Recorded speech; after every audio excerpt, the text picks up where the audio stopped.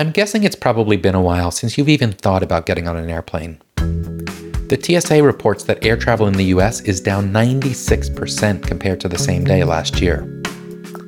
But still, people need to take flights, and airlines are continuing to operate under really difficult circumstances. This got me thinking about how an airline like Southwest continues to operate when its culture is so much about bringing people together. We learned from their CCO, Linda Rutherford, last year that culture is what differentiates Southwest, and it permeates everything it does. So what does that culture actually look like today? Today we're talking to Whitney Eichinger, who leads culture and engagement at Southwest, about how the airline and its culture are persevering and the lessons they've learned along the way. I'm Elliot Mizrahi, and this is the new CCO.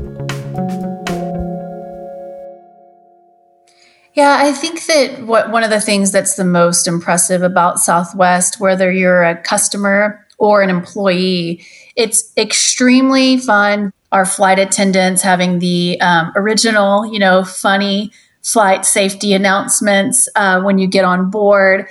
When you're an employee inside Southwest Airlines, there is a lot of, if you have the idea and you can prove the business case to do it, we want to hear from you.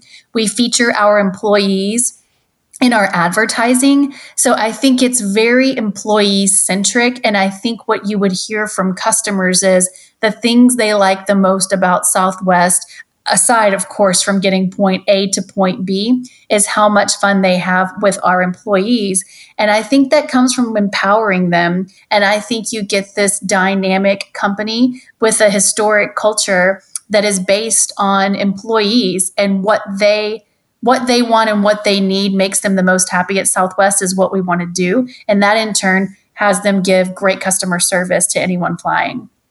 Can you talk a little bit about what the sort of typical culture of Southwest is first, and then how that has become sort of adapted or maybe problematic is not the right word, but how you've had to think differently about that culture given the current circumstances?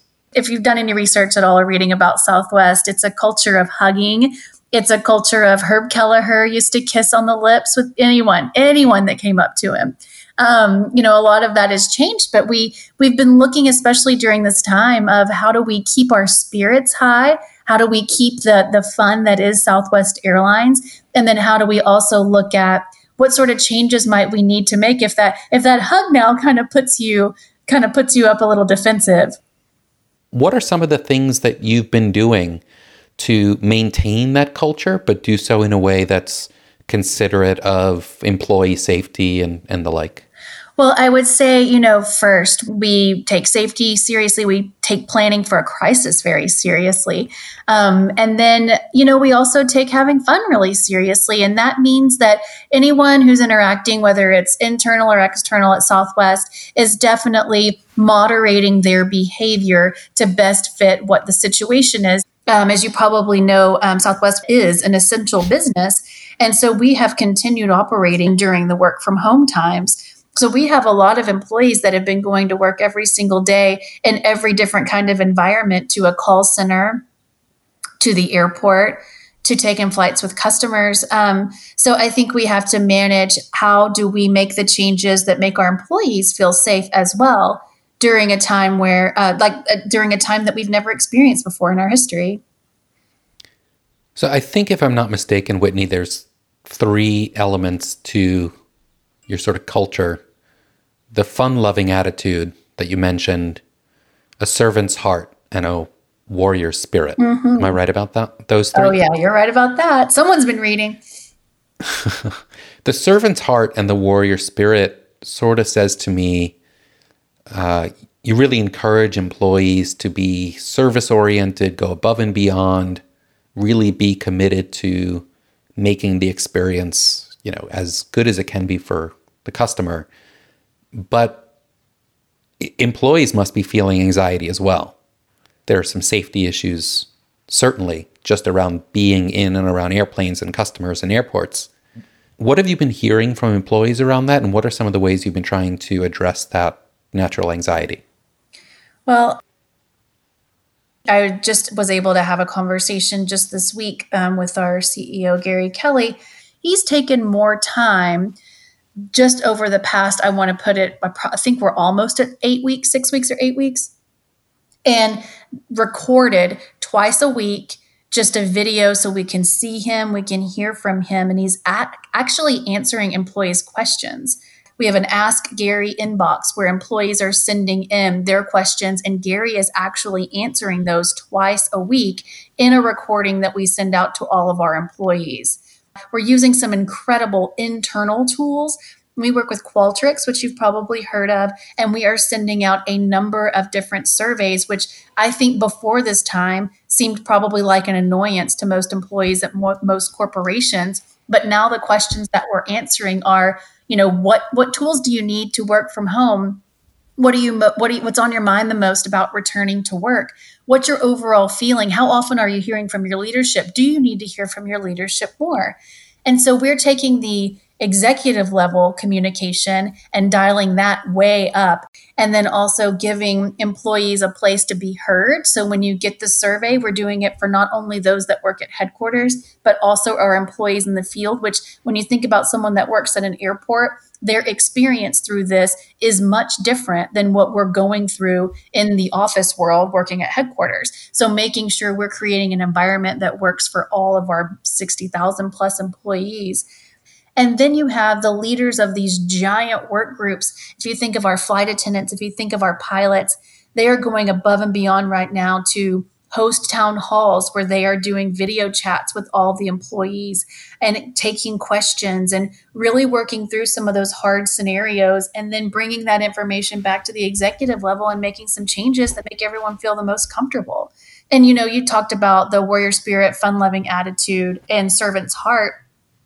Those are meeting all of those things. And Southwest, over our history, has been in a variety of different crises, not one quite like this and not one quite like any other when you look at all the different ones that we've had. But it brings us together even more. And I think people really shine as leaders whenever you're able to say, how do I need to communicate to our employees? And we are employee first. I'll tell you one thing.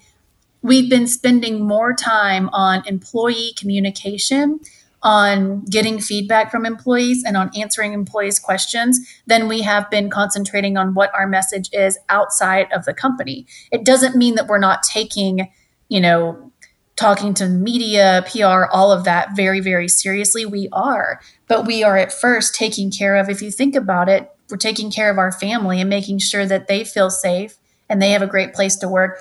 It'll be really interesting to see what companies learn from this. And then even for Southwest, what permanent changes are we going to make for how we operate for eternity moving forward? Have there been challenges that have arisen that maybe you haven't anticipated? And is there maybe a lesson or two that you've learned just over the last month that you think would inform the way you would do things going forward?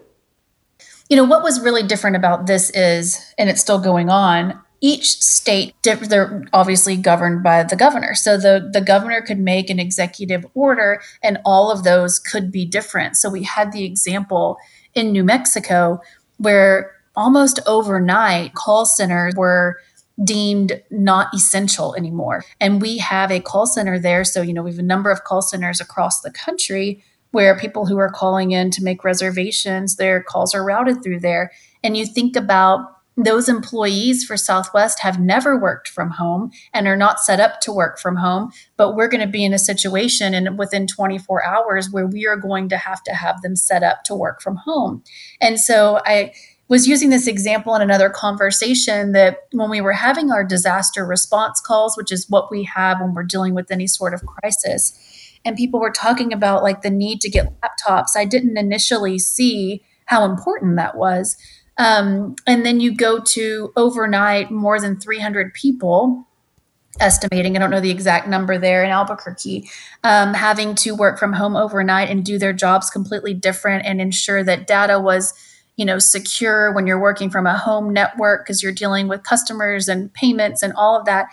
It was a real feat to get that up and running. And I feel like with Southwest, It's not something that I necessarily learned during this time, but we are able to be flexible and quick in a way that would just blow your mind every time. You think there's a lot of people that would be wringing their hands like, what do we do? Instead, we just jump straight to it. I think a lesson we've learned too, which, none of us know going forward what it really means. We have a group of people that, for lack of a better word, they talk to our pilots. So like when the pilots are bringing the plane in, it's like our dispatchers. So they talk to the plane, they're working with air traffic control. Obviously that group has to be vehemently just protected. You cannot have that. That's like the brain. That's the spinal cord of the airline. And they were one of our first groups back at the beginning of March where we decided to start taking temperatures before they were going to come into work. And I would say as a country, as a company, that is not something we have typically done in our past. It seemed invasive.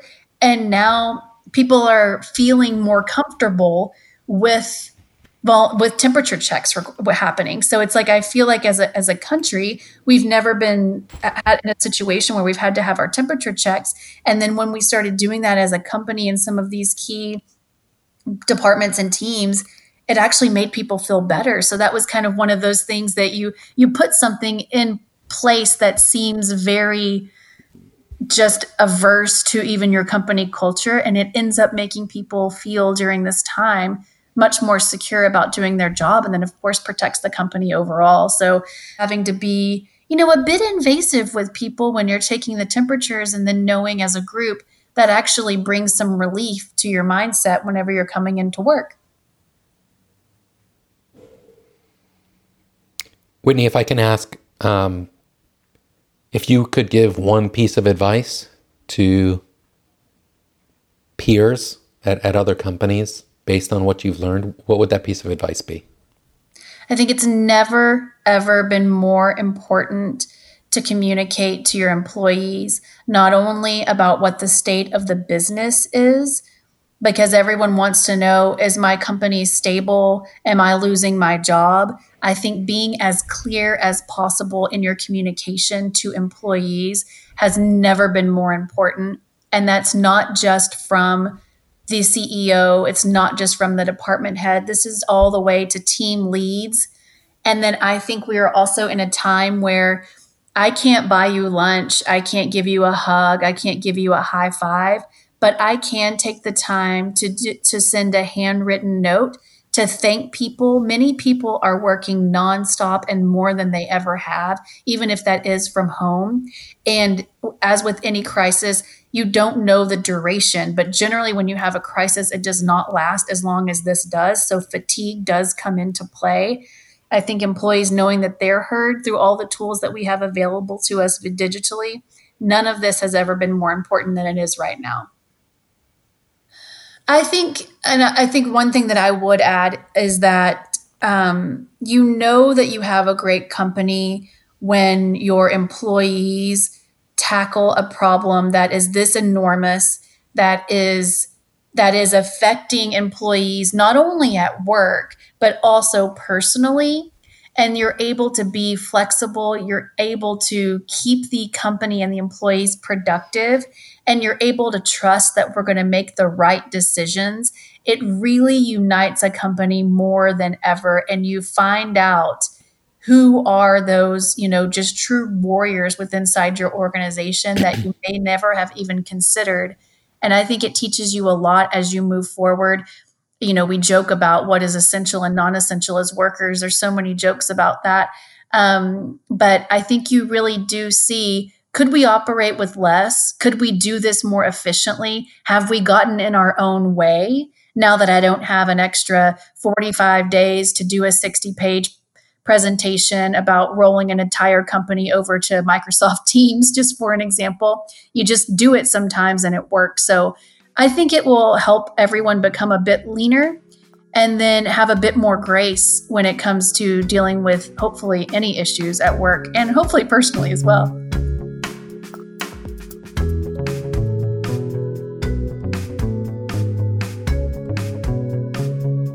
I'd like to take a moment to thank our podcast sponsors for this year, Rivet, which is our podcast producer, and Crisp Thinking. Crisp Thinking uses AI and human intelligence to protect global brands from the weaponization of communication and the spread of misinformation.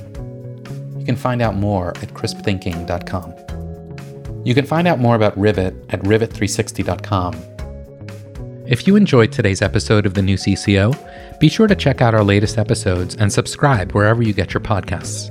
While you're there, leave us a rating and a review. We want to hear what you think so that we can keep making this podcast more interesting and valuable to you. To find out more about what's happening at Page, please visit us at page.org. Thanks so much for listening. We'll see you next time on The New CCO.